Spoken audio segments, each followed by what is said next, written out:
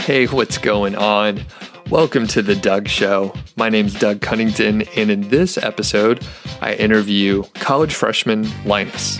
And I first interviewed him back in the day. This is his second appearance, and back then he was in high school. So he launched a site while he was in high school. I think he got it up to $100 or $150 in 1 month, and he had a very limited budget. I think he just had enough to cover like hosting and some domain costs. But after that, he kind of just bootstrapped it. So very interesting to see how he was able to put things together. He let me know recently he launched a second site. Things were going pretty good, and that's what we talk about today. One of the interesting things is his site actually, in the interview, we talk about this, his site was experiencing a decline in traffic, which is a thing that people often experience. And the cool thing is it recovered. So I caught up with him later via email and got an update because, I was like, hey, how are things going? Did anything recover? And he gave me a little update. He speculated why he thought it worked, and we will discuss that. I'll give you an update based on all the info he sent me. So that'll be super interesting. Quick note, I'm actually recording this from my childhood home. I'm at my parents' house right now, and basically I am kind of struggling, I'll be honest with you. It's been interesting here trying to work a little bit.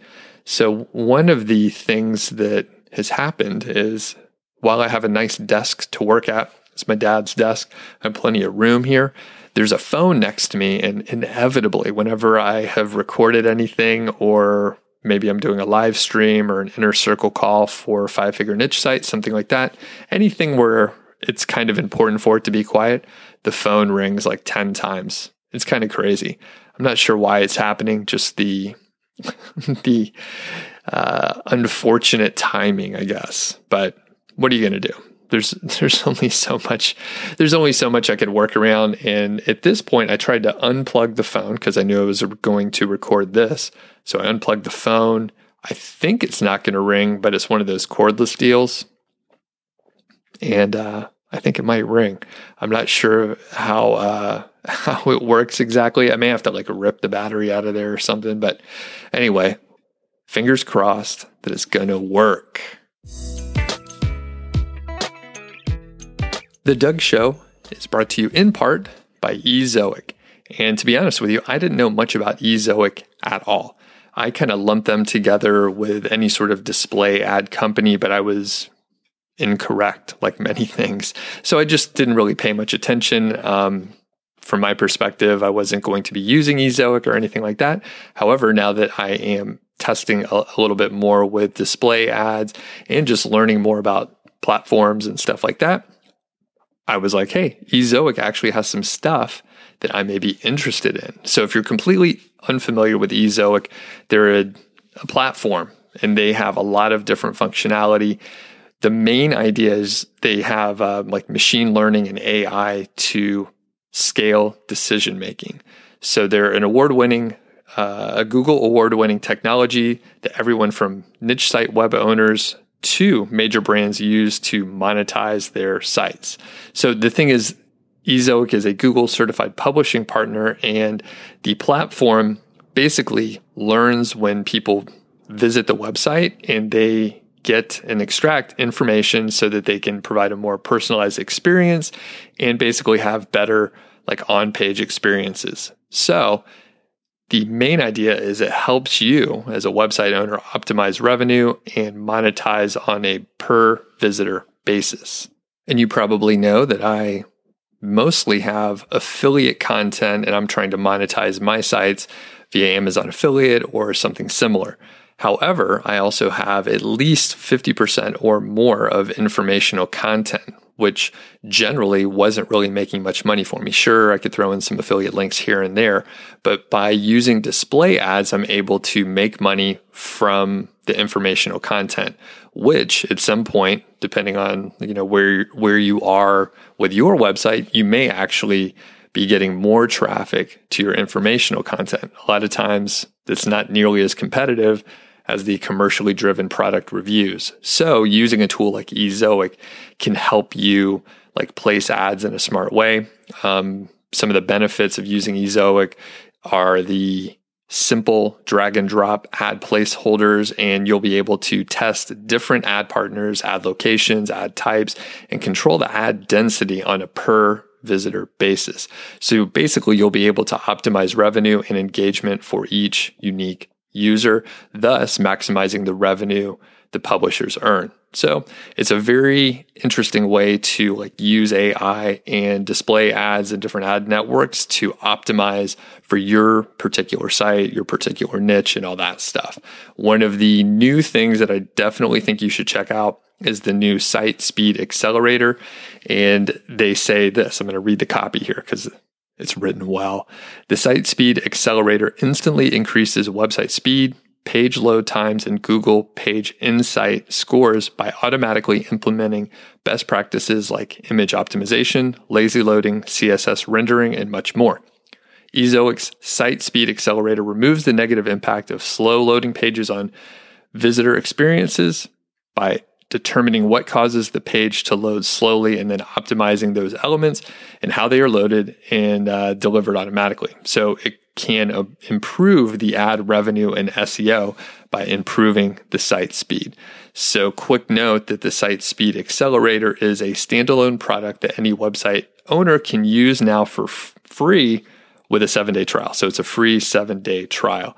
And Ezoic is guaranteeing publishers an 80 plus page speed insight score with the Site Speed Accelerator. So just to re-emphasize, it is a 7-day trial to check it out for free.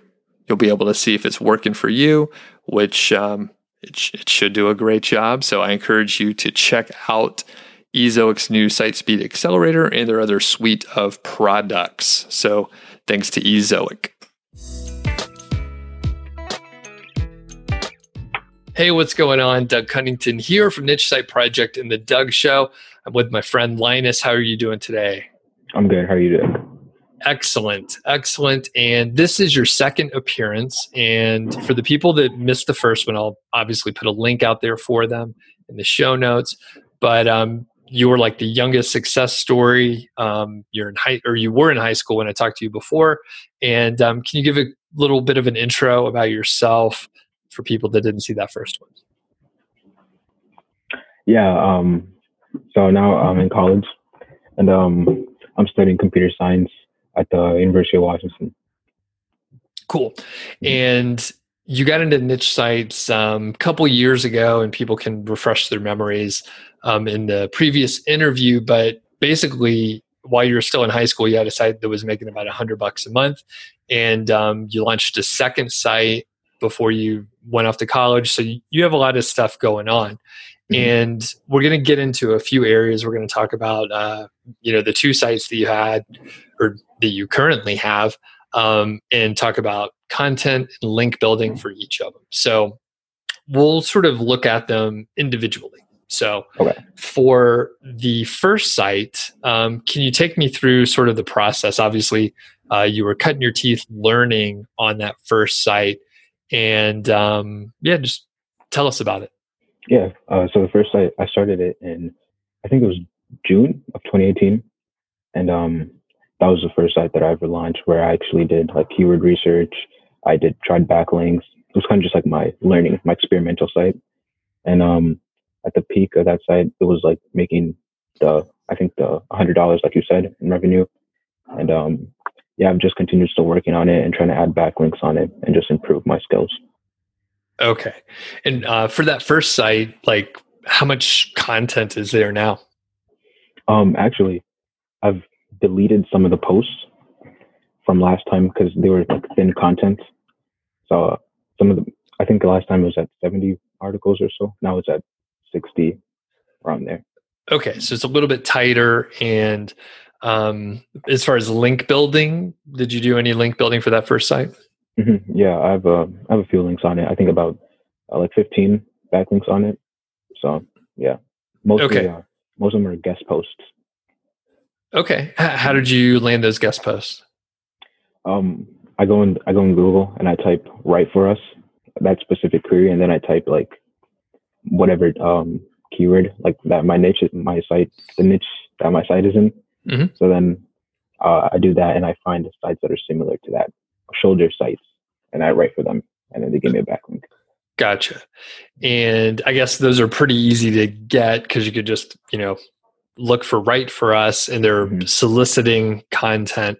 Right. Did you find that those sites had a lot of other like guest post type content? Um, some actually not really, because some of them actually, a lot of them charge. They like make you pay a fee. So, and which I never pay. So I just kind of discard them. Okay. So you found free ones and they didn't even have too many like Mm-hmm. guest posts on it. So, Yeah, because I kind of tried your strategy of like building a relationship with them first. So like complimenting on their site and then just checking up on their actually like following them before asking for the guest post. okay, cool. And for the people that don't know, basically you comment on a couple blog posts, maybe you shoot them an email if they have an email address handy, and you don't ask for anything for a while. And then, you could hit them up later. You know that they have guest posts on their site because they have the Right For You page on there, the Right For Us Mm-hmm. page. All right. Yeah. Very cool. So that site, you said it reached about $100 a month, or at least when we chatted before. So where's it at now currently? So the site has actually dropped. I think it got hit by the June 6th Google update. So I remember May, it had about 2.2K page views. So, and then it just dropped by like 50% in the month of June. So that kind of hurt. Okay. Mm-hmm. And I have heard from a couple people that were hitting that June update, and it reflects kind of what you were saying, where it's not a complete drop, right? That you're Mm-hmm. still getting some traffic, you're still Mm-hmm. making some money, but it's dropped dramatically. So the common thread that I have seen, at least in the small data set that anecdotally people tell me stuff, usually they don't have a whole lot of backlinks compared to the competition. However, there are many other sites that do have a lot of backlinks, and it seems to be like some in the top 10 for a lot of keywords will drop a little bit, and they'll, some other sites that are in the top 10 will move up a little bit. So sometimes it's not a huge dramatic shift. Now, on your site, Linus, do you know, like, did you drop down for a lot of terms to like page 5, or are you just further down on page 1? I'm further down on page 1 because I checked back and I'm still ranking like on the first page. Just if I was ranking first, now I'm ranking 9th or something like that. Okay. And did you go through any like huge analysis where you're trying to figure out exactly what is going on? Yeah, I remember for like the whole month of June, I was trying to add backlinks, trying to change my content. That's why I deleted content, some of that thin content. I was really trying to build it back up. Okay. Any results? It's incrementally increasing month over month. So that's good. So, I mean, yeah, that's pretty much it. But now I've kind of just let it sit and just kind of see where it goes. Okay, cool. And I think that's good advice, or a good strategy at this point with the last, year and a half, the updates that we've been seeing from Google. It's really hard to tell what's going on. It's like a holistic view of your site, and it's not like just on-site content or on-site stuff. It's not just your content. It's not just your backlinks or anchor text or anything specific. So it's like impossible to figure out. Yeah. Okay, so that's site number 1, still making a little bit of money, enough for you to get some pizzas and stuff on the weekend or whatever. Yeah. So next, you have a second site that you started a while back, maybe even at the time that we talked before, several months ago. So how's that site doing? Can you tell us about the approach from the beginning? Obviously, the first site is one that you like learned a lot on. So what'd you change the second time around? Yeah, for sure. So this second site, I kind of wanted to test something. So I launched it back in December of 2018, and I published like 10 articles. And I let it sit because I wanted to skip the sandbox. So like I like started it and then went on my main site and focused on that. So then I noticed in about June, I started seeing traffic go up because it was getting like 60 viewers, 60 users a month. But then in June, it started going about 100. And then July, it went to like 400. So I was like, okay, time to start putting, like fire into the gas and really work on this one. Cool. And like, how long was the content for those first 10 pieces? I tried to actually like not make them that long. I remember last time I said I try to make like 2,000 words, but sometimes like the length, just because it's really long, doesn't mean it's useful. So this time I've tried to like just include everything that needs to be included and not specifically try to go for a certain amount. But on average, I'd say it's about 1,300, right about there. Okay, nice. And then are those keyword golden ratio type terms or just other keywords that you thought would work out well? Yeah, so the site is it doesn't have any backlinks, so it's low. So it has low domain authority and page authority. So I try to go for like the low hanging fruit, the low competition keywords, snag those little ones. And eventually once I build it up, maybe I can go for those higher search terms. Okay. And then you launched with 10 pieces of content, started getting more traffic. At this point, how many pieces of content do you have? Not that much, like 20, 23, 25, around there.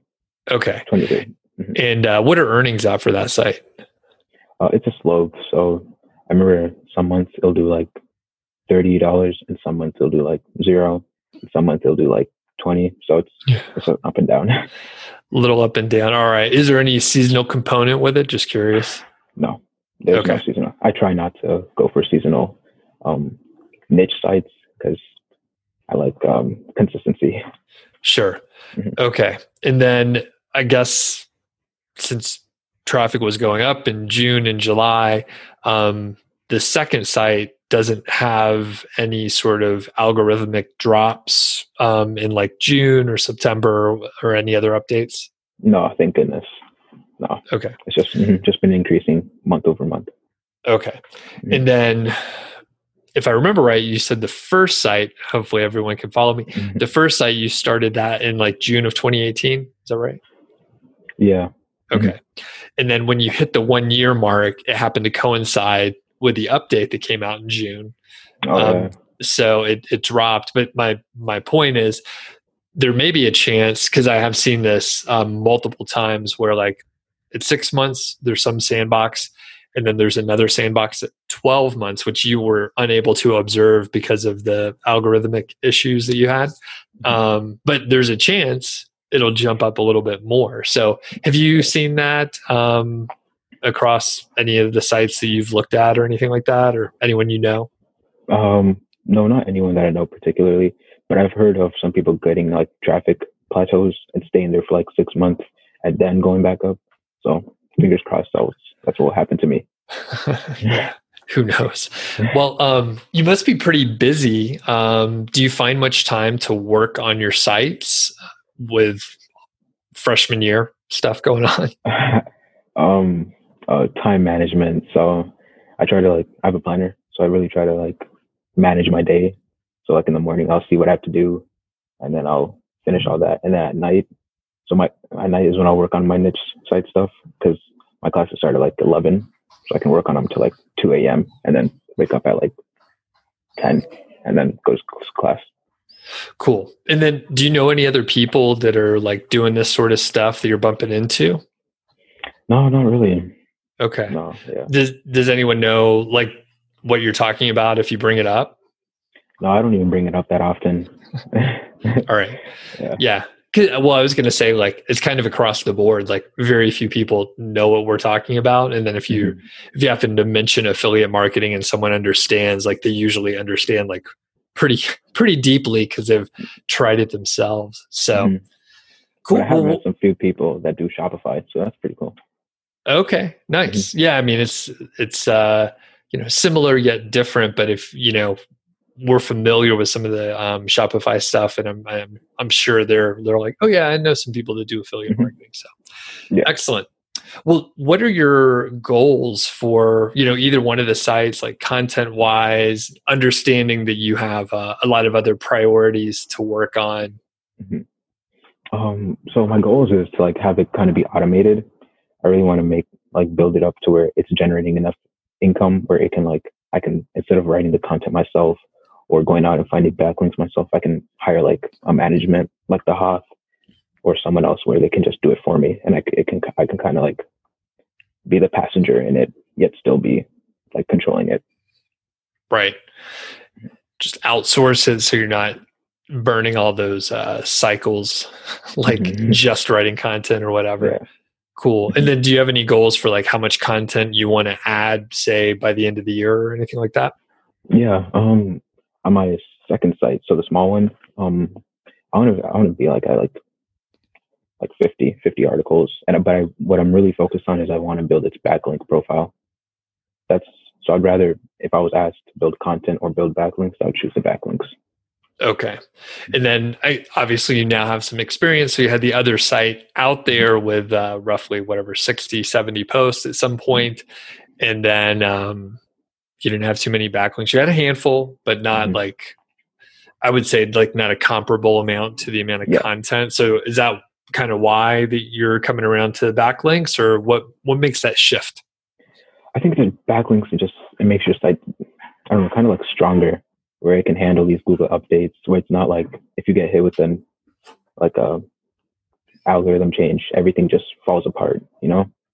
And plus, it's when you have a lot of backlinks, it's harder for people to knock you off like first rank. If you have like 10 backlinks on a post and someone has one, the chances of them passing you is going to be pretty slim. Yeah. Mm-hmm. Good observation. Mm-hmm. Excellent. So we were chatting beforehand, and I was like, "Hey, if you want to ask me any questions, obviously you've weathered an algorithm update. Do you have any specific questions that you want to ask me about your sites or anything?" Yeah. So like besides like blog commenting, building a friendship with the other site owner, what other backlink techniques do you use or do you have? So that's probably the most like straightforward and solid. But I was mentioning, again, before we started recording, I was talking to Dave Fox, and he, for people that don't know him, he's been on the channel a few times as well on the podcast. But basically, like, he is doing outreach. He's finally come around to some link building. He wasn't a big link builder before, but he's come around to basically like go to not very crowded channels. So the kind of the opposite of what you mentioned. So you were looking for Right For Us, which is what, like Brian Dean and like Neil Patel. And like, if you look at the easiest way to guest post, it's approaching sites that are soliciting guest posts. Those are the most crowded channels. They get tons of emails. Their sites are probably filled with guest post type content. So Dave is approaching like others. So small businesses, for example, right? Like whatever industry, there's probably some small business associated with it, whether it's directly related to it or if it's like shoulder, like you mentioned before, something that's kind of related. Maybe there's an overlap in the audience. For me, that's a good way to look at it. So if you look at your audience and then you sort of map out other things that they're interested in, then you can figure out other topics. So let's do a little example. My classic example of like ballpoint pens or bullet journaling, right? So if someone's interested in bullet journaling, they're probably interested in like writing utensils and probably like other productivity type journaling ideas. So if you find like that audience and then start approaching, the shoulder topics, you may have a good chance at landing either some guest posts or some content.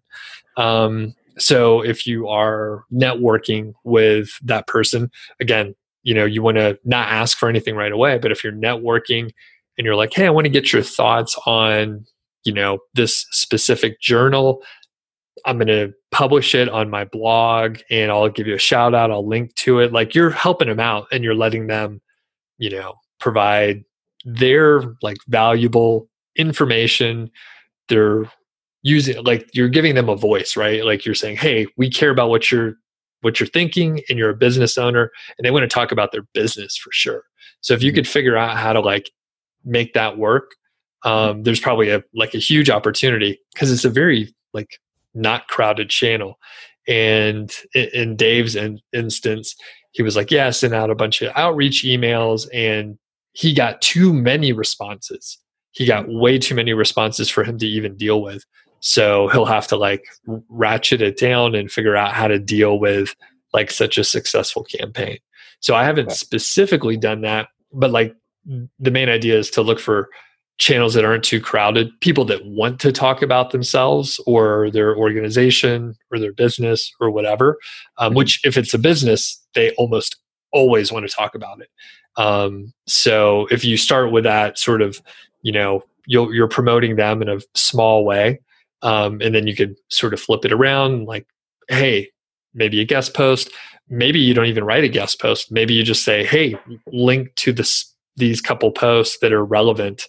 And you don't have to go through like writing a guest post, hiring a writer to write it, or whatever. So, okay, that makes sense. All right, and this may not refer to me now, but like, what are some good ways to diversify a niche site? So, go ahead.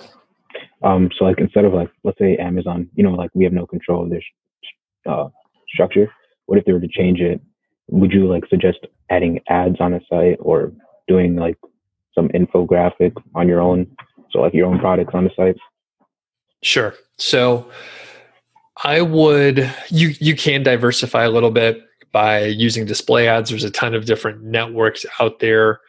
I would highly caution people to make sure that you don't cannibalize your own affiliate income. So basically, I've seen it a few times where, let's say it's a fairly intrusive ad network. I don't know which one specifically, but if you put that on your affiliate posts, it distracts people. It gets them to click those links, or it gets them to bounce immediately instead of going and making it the purchase. So the way to sort of hedge that bet is to put your display ads on informational posts, or posts where you're not like, I guess, making a lot of affiliate sales. So at that point, maybe it's not getting much traffic. It wouldn't generate that much revenue anyway, but you don't want to cannibalize yourself on that. As far as like selling your own products and stuff, that's a whole other like can of worms. It's fun to sell other products and stuff. I've tested it a few times. If it's an info type product, the margins are really high, and there's a ton of different like delivery systems and email marketing, and you can do a lot of interesting things, but it's very time consuming in a lot of ways. It's not like I wouldn't turn people away from it, but like however long you think it's going to take, like multiply it by 3 or 5 or something like that, and then it'll take a while to get there, but it's usually worthwhile like once you do.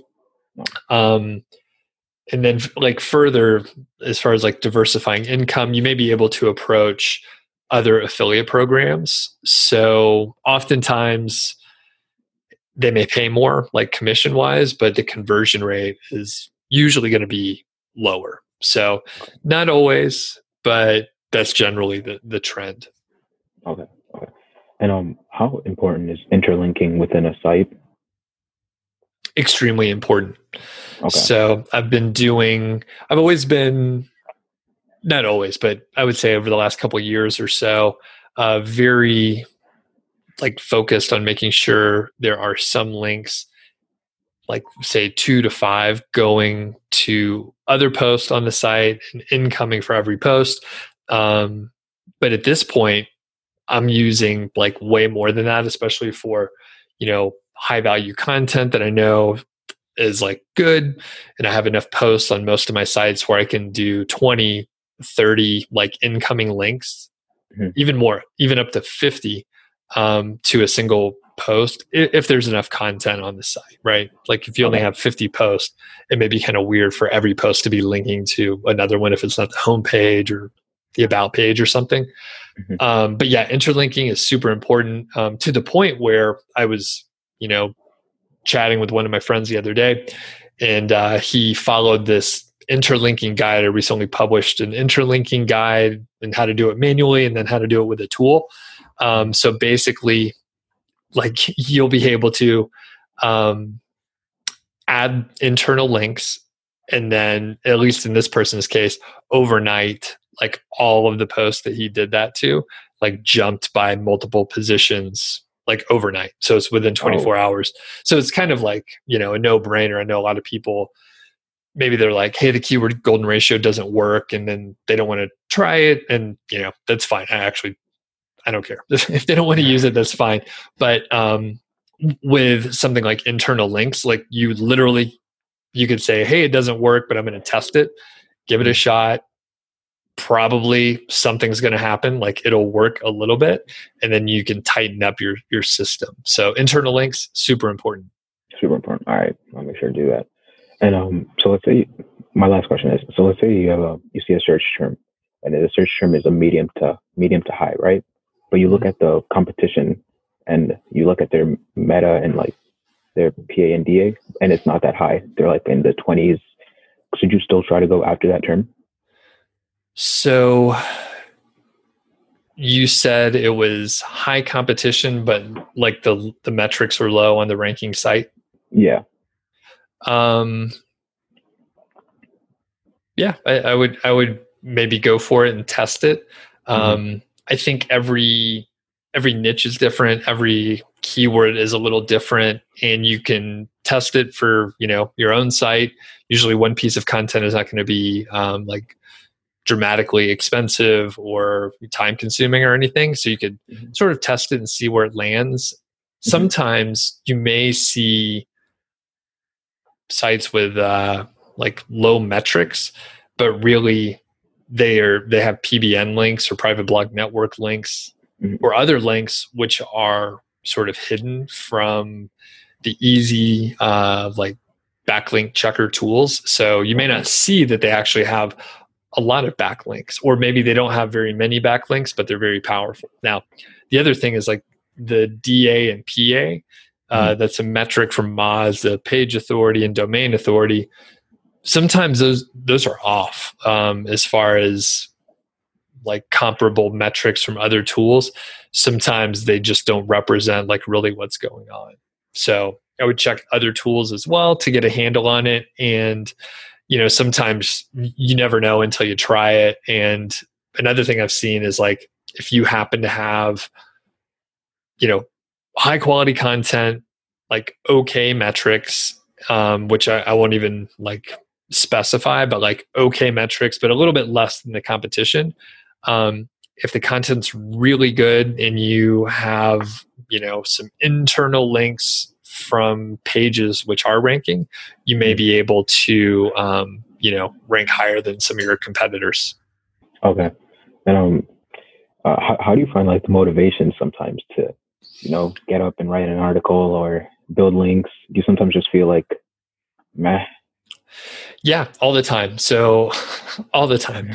It's funny, I sent out an email today, like how to stay motivated. So sometimes if you don't feel that motivated, you should just take a break and come back to it later, do something you like to do. If you really, have an aggressive timeline and you're not feeling the motivation, a lot of times like going outside, going for a walk outside or exercising usually will help things out. Sometimes, it's just a wash.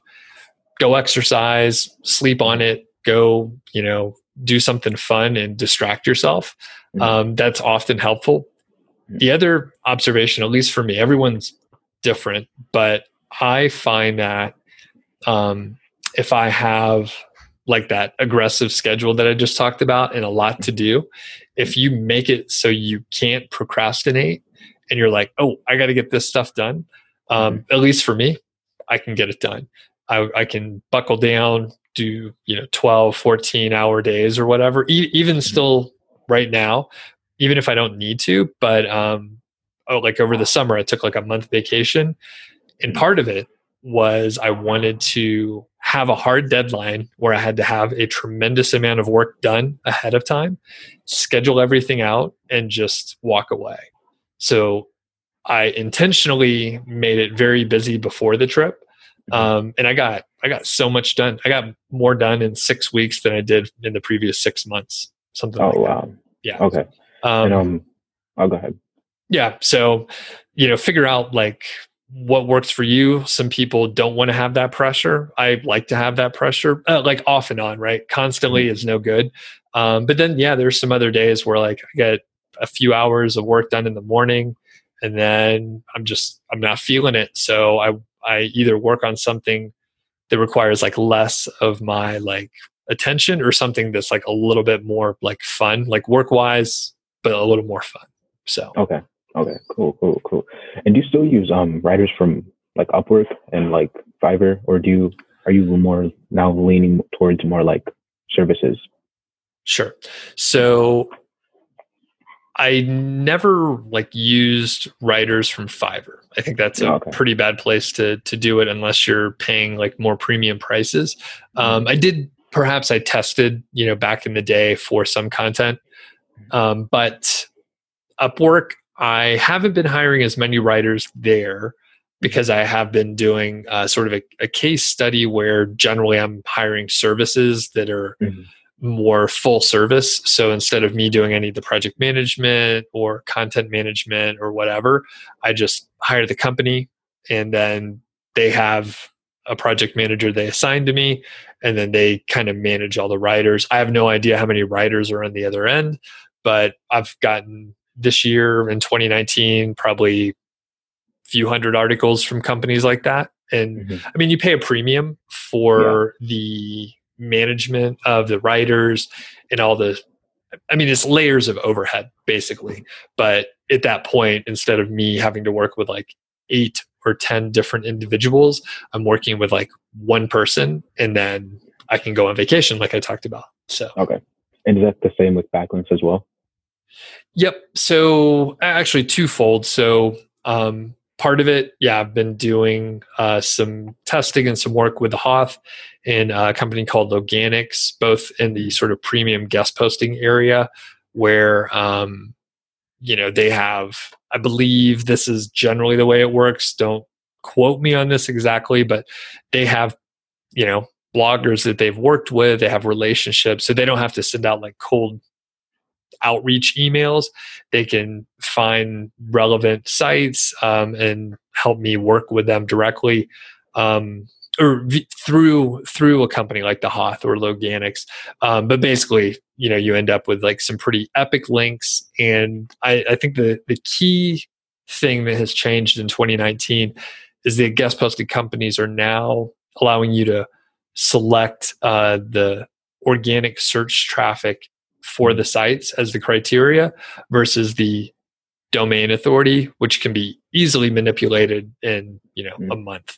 Basically, I've seen that in the past where you get a link from a site that looks like it has awesome metrics, and then you see in the last 6 weeks to a month or so, they've received like 400 backlinks. Wow. Which is obviously weird, right? That's not normal to have like a big spike like that, and it makes their metrics go up. So I've been outsourcing quite a bit, but I've also been like going back to, just classic outreach, hooking up with bloggers out there. Those backlinks are great. Usually it's super relevant. And if you spend the time to build a relationship, it's kind of a slam dunk to make that guest post work. Cool. Okay.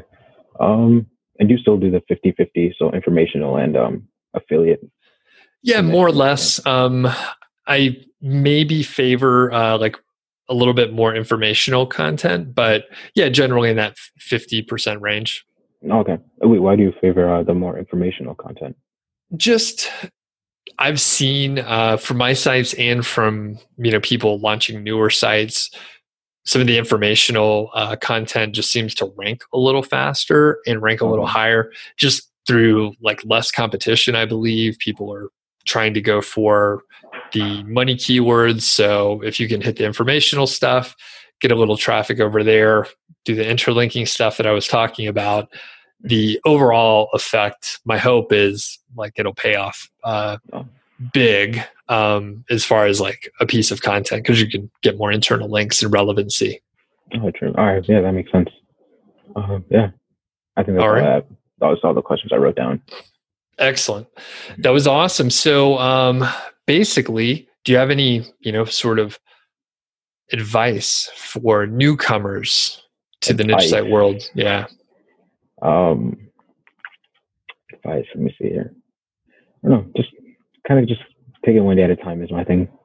Just I don't know. Don't get too emotionally vested in it, because like with the traffic update, with the traffic fall, it hurt. But like, I don't know. Don't take it too hard.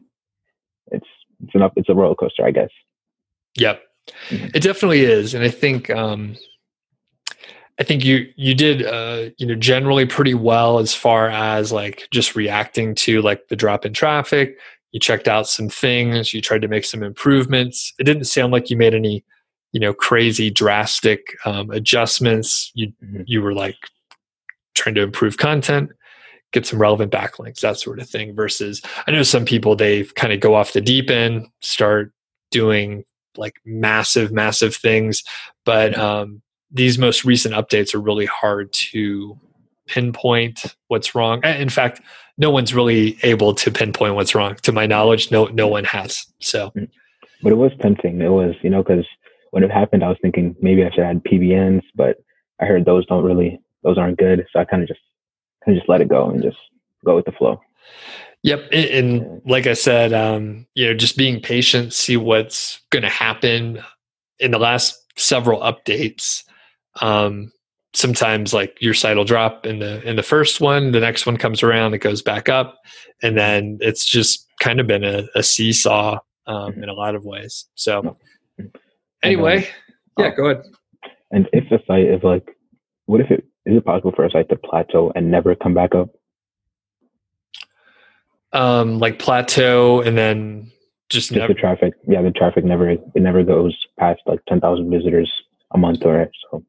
So yeah, that potentially that would be possible. It would be unusual if you were doing things that normally would incite growth. So like if you were, if you didn't do any work, I wouldn't be surprised if it plateaued.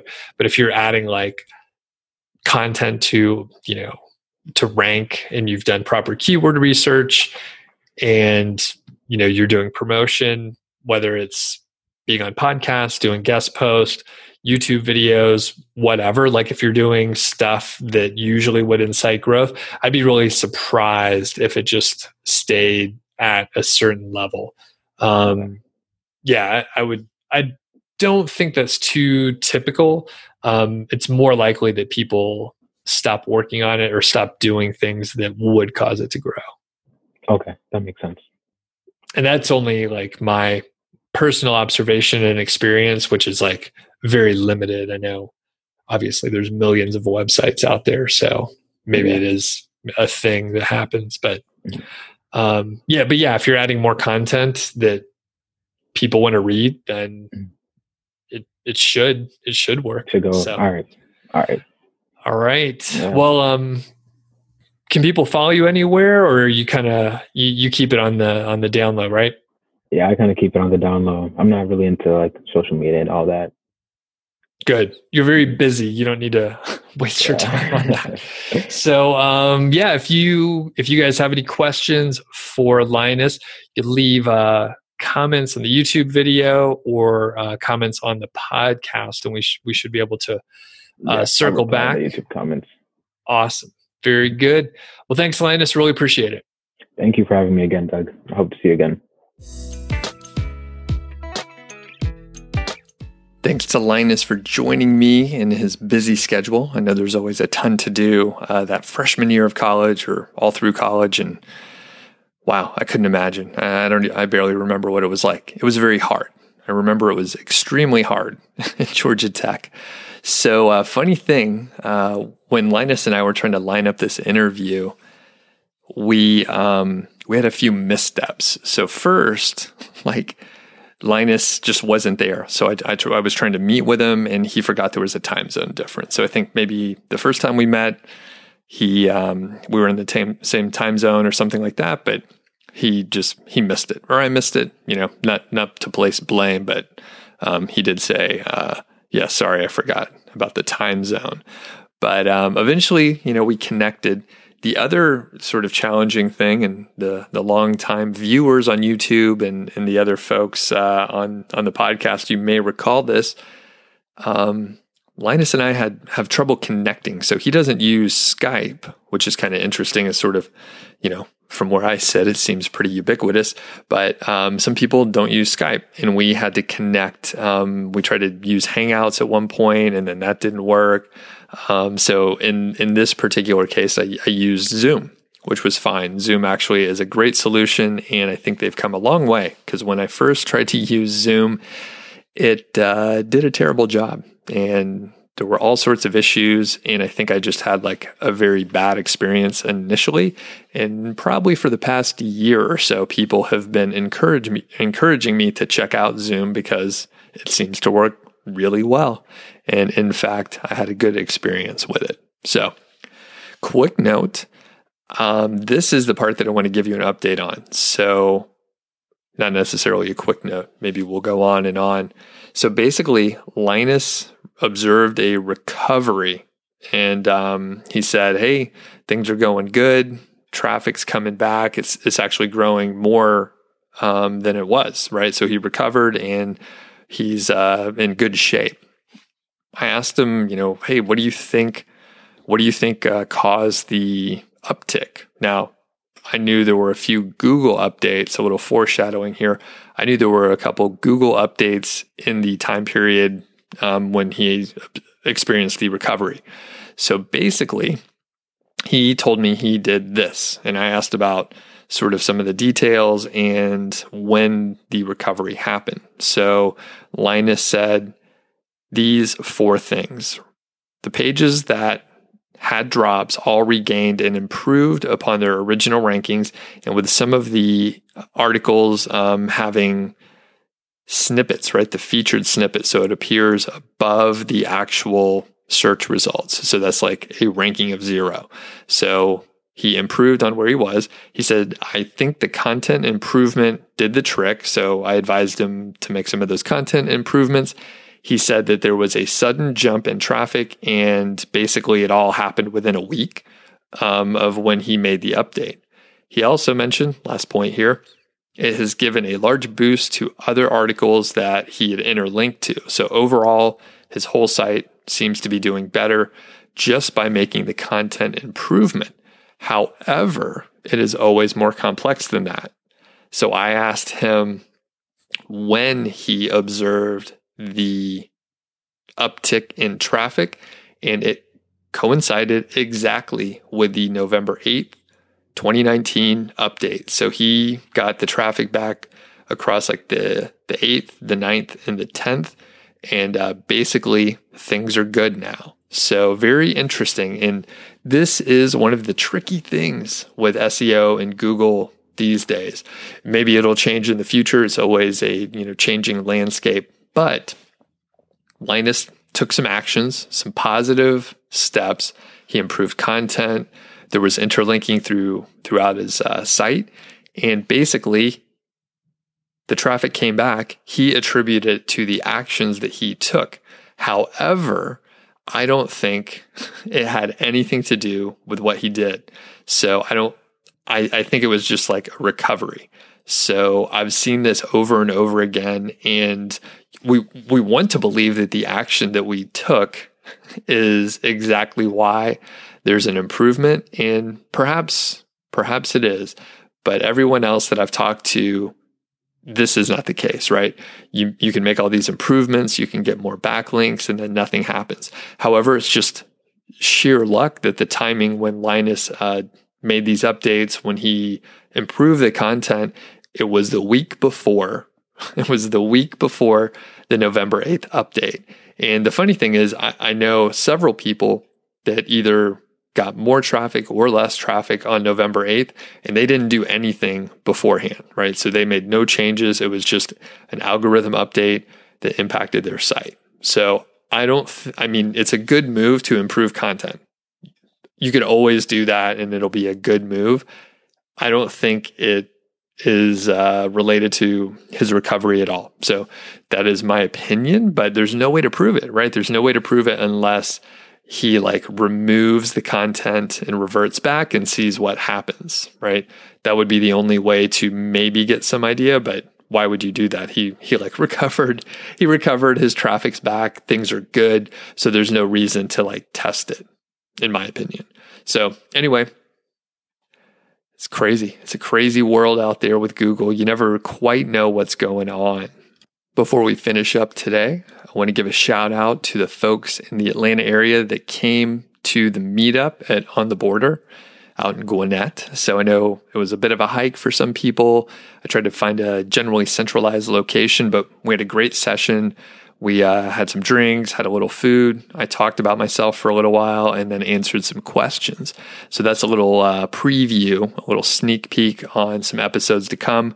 I tried to record it. So I did my best to record the content and have some sort of a vlog type thing going on. And I brought my recorder and talked into a microphone. So hopefully the audio is going to be okay. My very short preview to check to see if it worked was successful. And it's kind of funny. I was like, oh, it'll be great to capture the content, blah, blah, blah, and be able to repurpose it. And just for folks that weren't able to come, right, you could sort of experience what it's like to do a live Q&A, something like that. And it's very easy to get totally stressed out about the technology because I was going to video it and bring my DSLR and have that set up. And then I brought my audio recorder knowing that the audio would probably be shitty from the DSLR, even with a good microphone. So I was like, you know what? I'm just going to keep it simple. I'm going to record it the easiest way that I can, and hopefully it'll turn out okay. The good part is I do have good mics. A good mic is not super expensive. So I have a couple good mics, a good Zoom H4n recorder. So I think we're going to have some good footage, and I think that it's maybe going to be a half an hour or so. Half an hour of content, although I'll have to, edit out this and that. But it was pretty cool. I like doing the live stuff. People enjoyed meeting each other. I tried to do a good job, helping everyone introduce themselves to each other and make sure everybody got to chat and everything like that. And with a group size of 10, it's not too hard. So it wasn't too hard to facilitate that. I was extremely nervous. I was super nervous because I didn't know the layout of the restaurant or how loud it would be. I tried to pick sort of a time where it wouldn't be too busy in a restaurant that wouldn't be too busy either, but had, cheap beer and decent food and a place for us to sit. So I called ahead and tried to plan out as much as I could and got there a few minutes early to sort of review the space and see where we were going to sit. It wasn't completely ideal, but it was good enough for what we were trying to do.